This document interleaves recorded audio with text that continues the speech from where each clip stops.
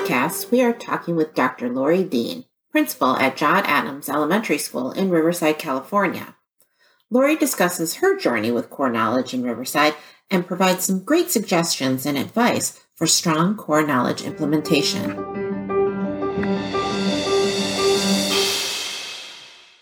Hello, everybody. Welcome to this episode of the Building Knowledge Podcast. Today, I have Dr. Lari Dean. She is the principal at Adams Elementary School in Riverside, California. Hi, Lari. Thanks for being with us today. My pleasure.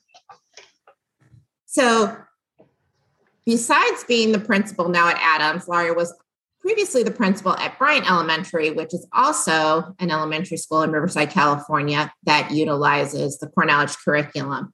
So, Lari, can you tell us a little bit about how core knowledge was brought to Riverside County?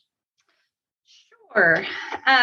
So back in 2010, our school district, which is the 15th largest school district in California, applied to be a district of choice.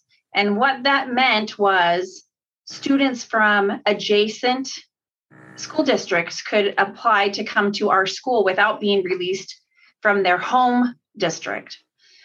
So in order to attract people, our superintendent at the time decided that we needed to have some specialty programs in Riverside that would draw people to us. So they were looking at various programs, including STEM, and core knowledge was mentioned. And at the time, I was a principal at another elementary school in Riverside, but what I heard about core knowledge really intrigued me. So I started doing some research about core knowledge. A couple of our school board members had heard about it and had visited a couple of schools, and I thought it would be a nice balance. So I volunteered. I said, I want to be the principal of that school. That sounds like something that's right up my alley. So I was placed at Bryant Elementary School, which is in downtown Riverside. They selected Bryant to put core knowledge at because it was a failing school, and this was the time of the No Child Left Behind and the sanctions to schools that weren't meeting their API scores. And so Bryant was considered a failing school. And most of the people in the neighborhood had chosen to go to be bused to other non-Title I schools or go to private schools or charter schools because this is the little school that just couldn't. It's a tiny, tiny school. It's on 2.2 acres, right in the heart of our downtown. And at the time, there were only about 280 kids in attendance. And so they thought, well, let's bring this program to Bryant and see if it can bring life back into the school. And so I began my journey on learning about core knowledge and trying to build this school up.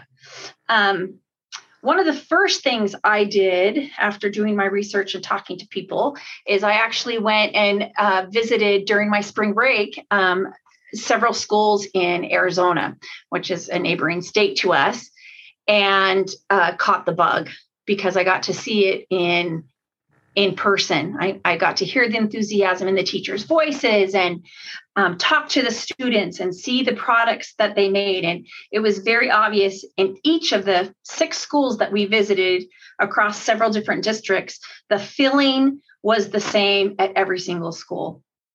And so I was ready to bring that to Riverside and to breathe some life into this little school at Bryant. I met during that visit with a principal who I think was one of the first in Arizona in the Paradise Valley School District to start core knowledge in that district. And he actually was retiring that year. So I was really fortunate and blessed to be able to meet with him. But he talked about his journey. And one of the things that he mentioned was that he started having parent meetings and talking with the parents as they were building this new school, Greyhawk, of what would be the school of your dreams, and then make action plans to help that school become Greyhawk. And I thought, wow, that's such a great idea. So I brought it to Riverside, and I started holding meetings, because in addition to breathing life into the school and bringing this new curriculum, I also needed to get students to come back to their neighborhood school. And so I took out an advertisement in the newspaper. It cost $750 for a little tiny ad. And that was the first of our meetings in the community of, hey, we're going to start this new program called Core Knowledge at this school. Come meet and let's talk about it. And from that, I started holding monthly meetings. We canvassed the neighborhood and dropped off flyers, and got on some social media, which was in its infancy then. And I started holding monthly dream team meetings of teachers and community members and parents and neighborhood to come and let's talk about that school of our dreams. And we developed charts of what the dream school would look like. And then we actually started making plans to have that become a reality. And at that time, because I was trying to recruit teachers too, we were making some lofty promises, but I had seen it in action when I had visited these other schools. And I knew that we could make that feeling be at Bryant. And so we ended up starting in the fall of 2011, and we opened our doors to 464 students. So we went from 280 to 464 students. Later, I had some of these parents that would come to these meetings say, I went to your meetings and you were talking about pie in the sky dreams, and I did not think that it was possible, particularly possible this quickly. And then they couldn't get their kids in because we were full, either from the neighborhood kids coming back or from the district of choice people coming from other districts and other schools to this school because they also caught the vision. And so Bryant, we were maxed out. Matter of fact, they even had to bring a portable on because we had so much enrollment. And I recruited all new teachers. I think I only had 5 teachers of the 10 that were there originally that stayed because they also thought, wow, this sounds like a lot of work, and didn't really get the vision. So once I got all my teacher teams hired, I decided the week before school started to make a trip to Arizona with any staff members that were interested in coming. So I borrowed a district van, 15-passenger van. And I said, because we have no budget, I said to the teachers, hey, anybody who wants to come, join me on the ride, and I'll pay for the gas, but you guys have to pay for your own hotel and food. And we filled the bus. And the teachers went, and they saw it in person. Even though Arizona had only been in school 2 or 3 weeks, they felt the schools and the difference, the excitement, and they came back on fire, ready to go. One of the things that we had talked about, because core knowledge does grow upon itself year after year, and that might be hard for we're TK6 district, that it might be hard for the upper grade because they wouldn't have had the previous years to build upon. We had decided to phase in the program. And at the time, we had the sequence and we had the teacher handbook. We did not have CKLA or CKHG or CK Science. None of those tools had been published yet. We did have a Pearson World History and Geography book, fortunately. But we had decided that we were going to phase in. We were going to start with grades 4, 5, 6, our first year. No, K1-2, our first year, the other way around. K1-2, our first year. And then the next year, add a couple grades and then a couple grades. And within 4 years, the whole school would be core knowledge so that we could build that knowledge. Well, after receiving some orientation from the foundation for a couple of days and this whirlwind of a trip to Arizona, the teacher said, Lari, we don't want to wait to implement. Can we start? Even though I'm sixth grade, I want to start right now. Can I start? And I'm like, absolutely. If you want to start, do as much as you think you can. So if you want to pick a strand or if you want to pick a unit, do that. And our teachers were like, they jumped in, all feet in, we're going. And it was a difficult year because there were no materials and we didn't have a support network here within our district or locally. And so it was just the little school that could, Bryant, we did it on our own and started getting a lot of recognition. After our first year, our API score went up 41 points. The second year that we had done it, I can't find the data on me, but it was something like 27 more points. Now, the majority of our students were neighborhood kids. We only had a handful that actually came in from other districts. And so I absolutely attribute it to two things. One, the curriculum, and two, the enthusiasm of the teachers and the students to come to school every day and learn. And I had parents that even said, I got to pinch my kid. He was sick. And in the past, he would have wanted to stay home. But he's like, no, Mom, I can't miss school today. They were excited. I remember one day before school, I was out on the blacktop with the kids and they were playing. And I had a little second grader who came up to me and she said, I am so excited for today. And I asked her why, expecting her to say, it's my birthday or some big event.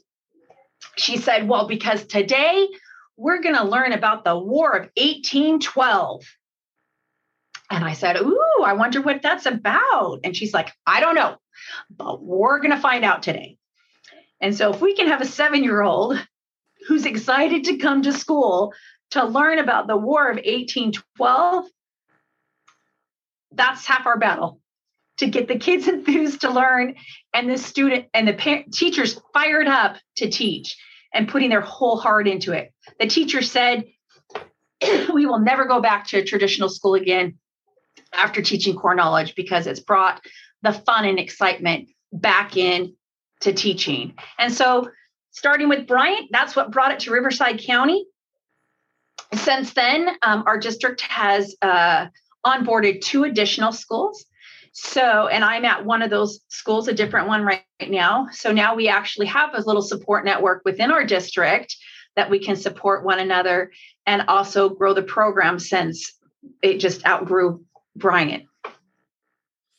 So how many elementary schools are in the entire Riverside Unified School District? 29. So there's 29 elementary schools in Riverside Unified School District, and only 3 are core knowledge. So how do you all, as this little team of core knowledge schools, handle those obstacles that I'm sure you have because you're not the district adopted curriculum? Well, it's all about the leaders, right? We have to fight for our program because we are such a minority. Sometimes we get overlooked or forgotten about, like when the district is making a big adoption or whatever, and they send it to us and we're like, wait a second, no. So we really have to advocate for ourselves just to remind them that we're here. We also have other specialty, schools in the district. We have 6 schools of a DLI. We've got a STEM program. We've got a virtual program, so but they all use the regular district adopted materials. one of the things that we're fortunate to be able to do is for K-5, the district actually did adopt CKLA. So, which it took a couple of years, number one, for it to be published, and then for it to be approved by the state of California, and then for us to adopt it. So up to that time, it was a lot of work for the teachers because they were still trying to adhere to the state mandates of curriculum and weave in core knowledge. Now, I know that Dr. Hirsch says in many of his books that, it's meant to comprise 50% of the school day to free up time to teach local and state. Not if you do it well. It takes the whole day. And so we were really fortunate to be able to have that adopted, CKLA adopted for K-5. And now that we have a CKHG and CK Science that just complements what they're doing in CKLA, it's even better. I mean, there are certain things like we still have to teach state history. We still, CK Science is aligning to next gen standards, and so it's flowing along nicely. But yeah, as far as just reminding the district that we're here, and so when they offer PD, don't have it be curriculum specific, but have it be based on skills and teaching strategies and techniques.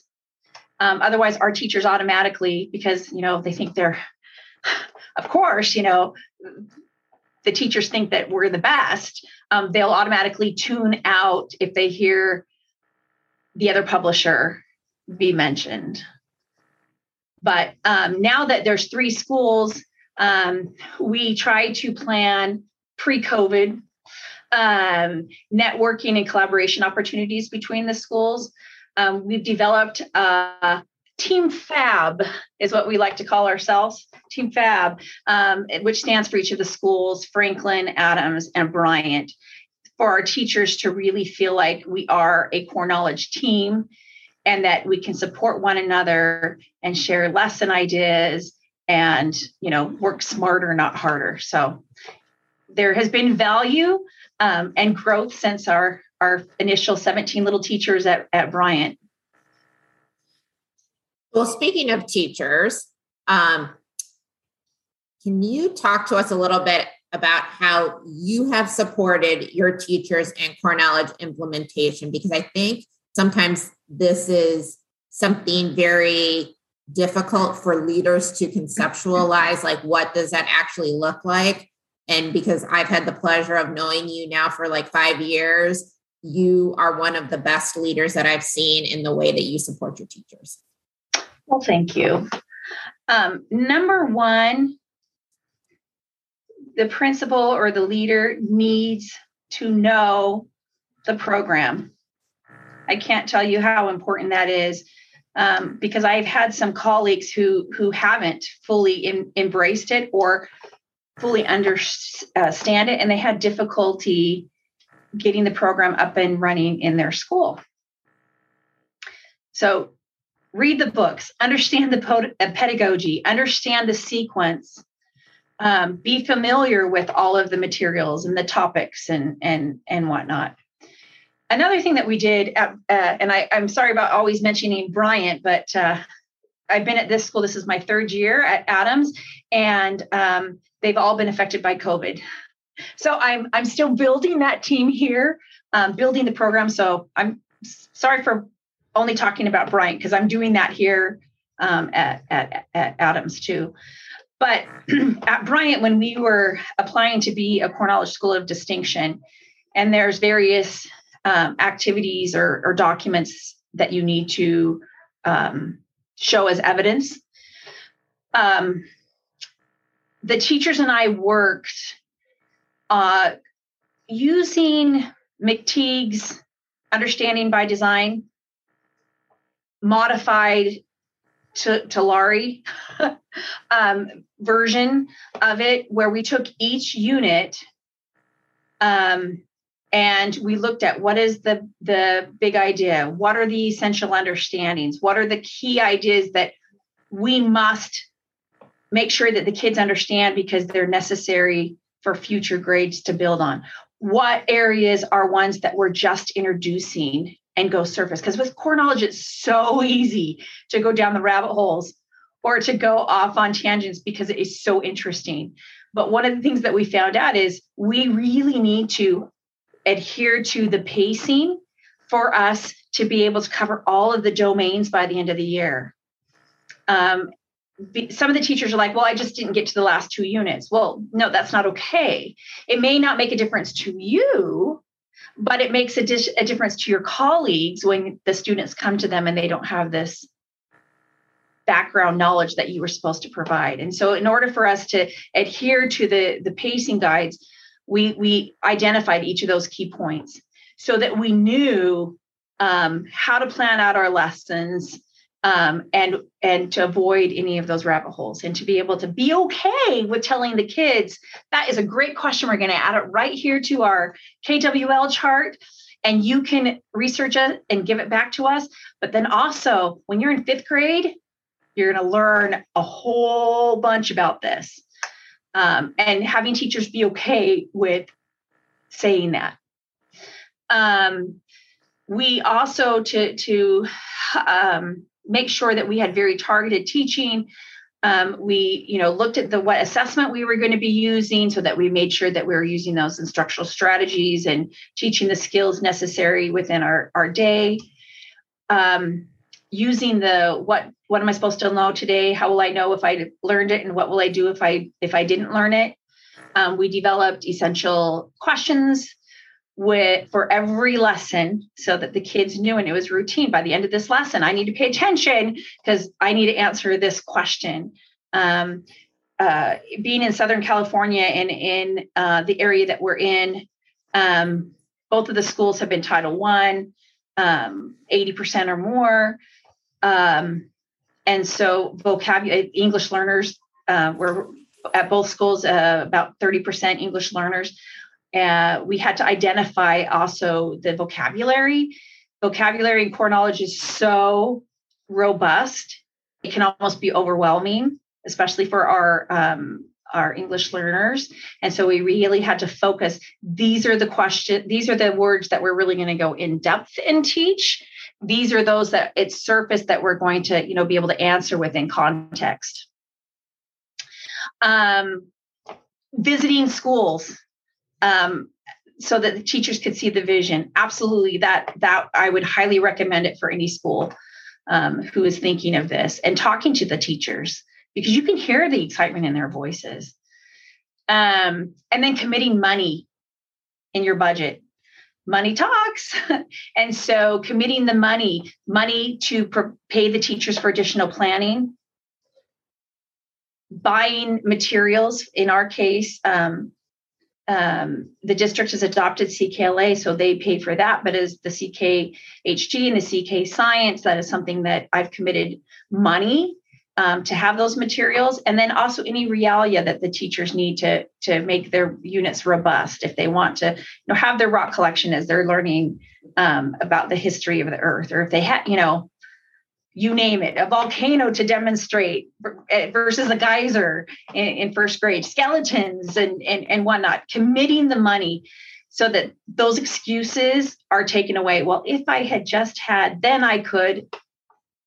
Money talks, and teachers will feel supported because you value what they do. Give them time for planning, understand what they're supposed to know, help them plan alongside them.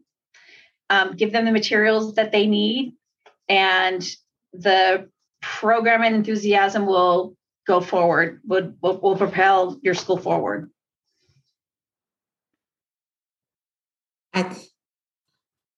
It's so simple, but so complex on how to support teachers. I think when you first talked about just, about learning the program is just such a simple thing for leaders to do, but they don't always do that. And that's the first step in all those additional steps that you talked about. So I think for new leaders, that's what I always suggest too.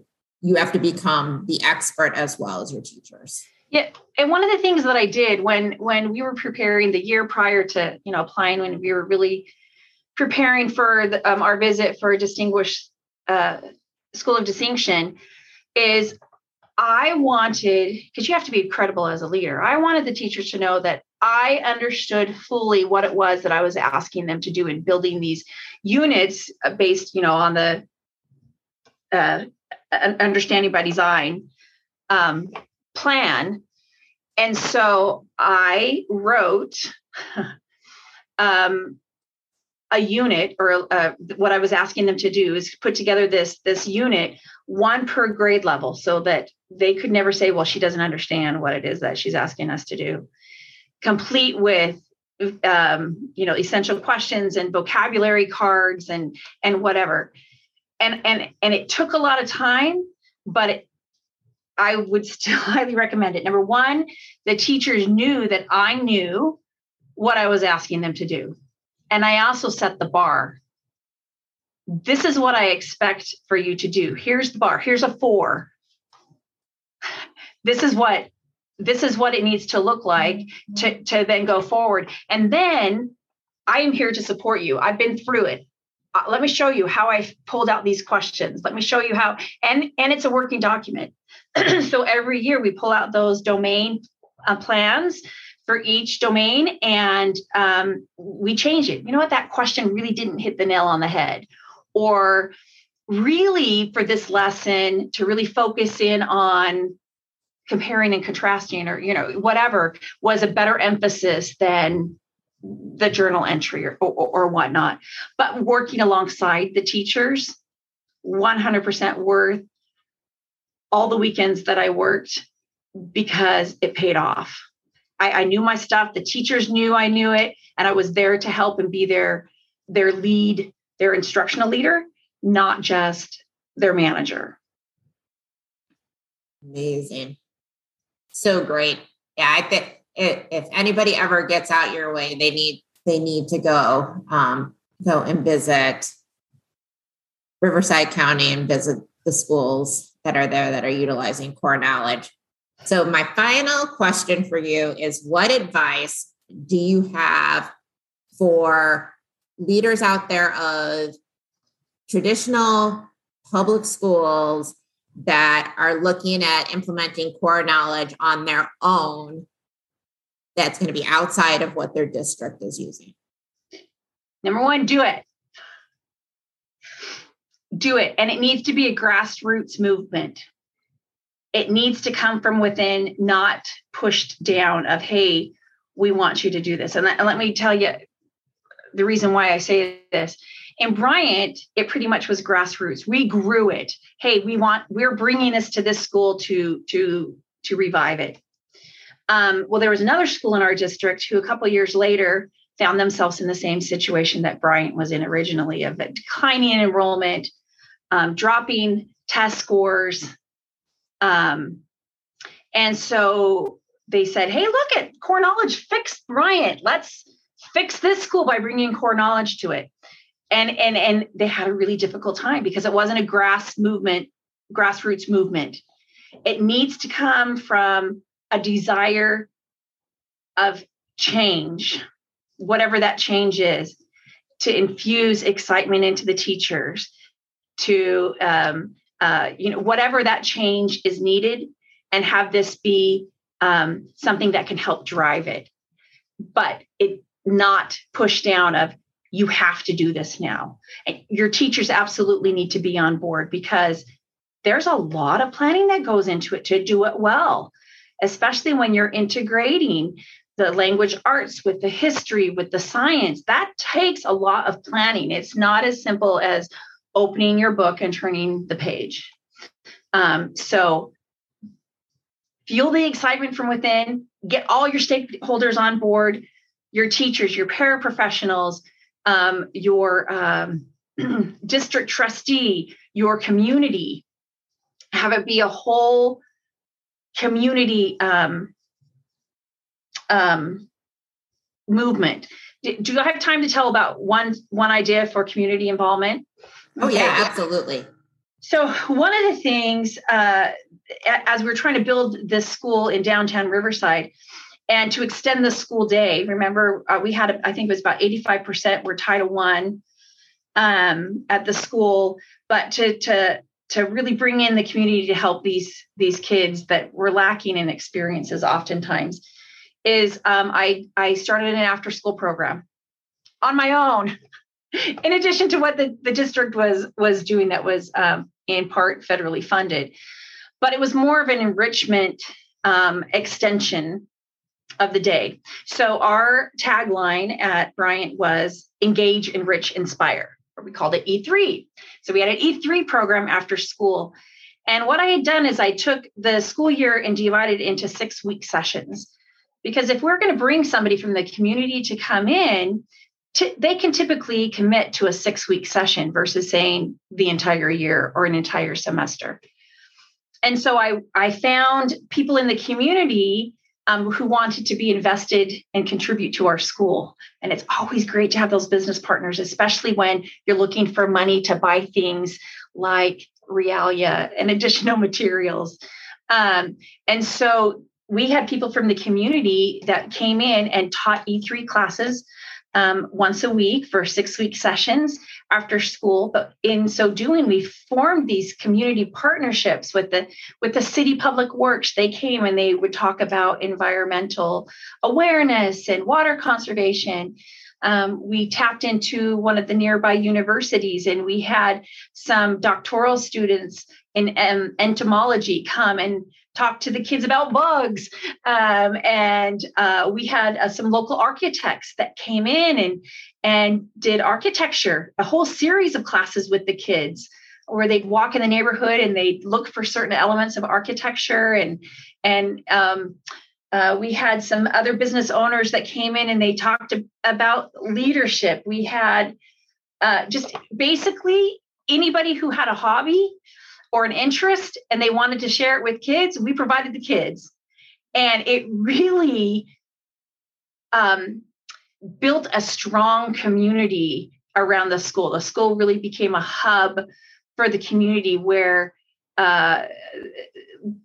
neighbors and local businesses were invested in the school and wanted to see that it succeeded. It really was a magical place that we started there. But tap into that. Matter of fact, we won a county award back in 2016 for this E3 program and the community involvement that it brought. But it also extended the core knowledge content oftentimes beyond. So when teachers had to say, you know what, that's really great, but we don't have time to go into that information, it gave them another venue to pursue some of these other interests. So definitely tap into your community.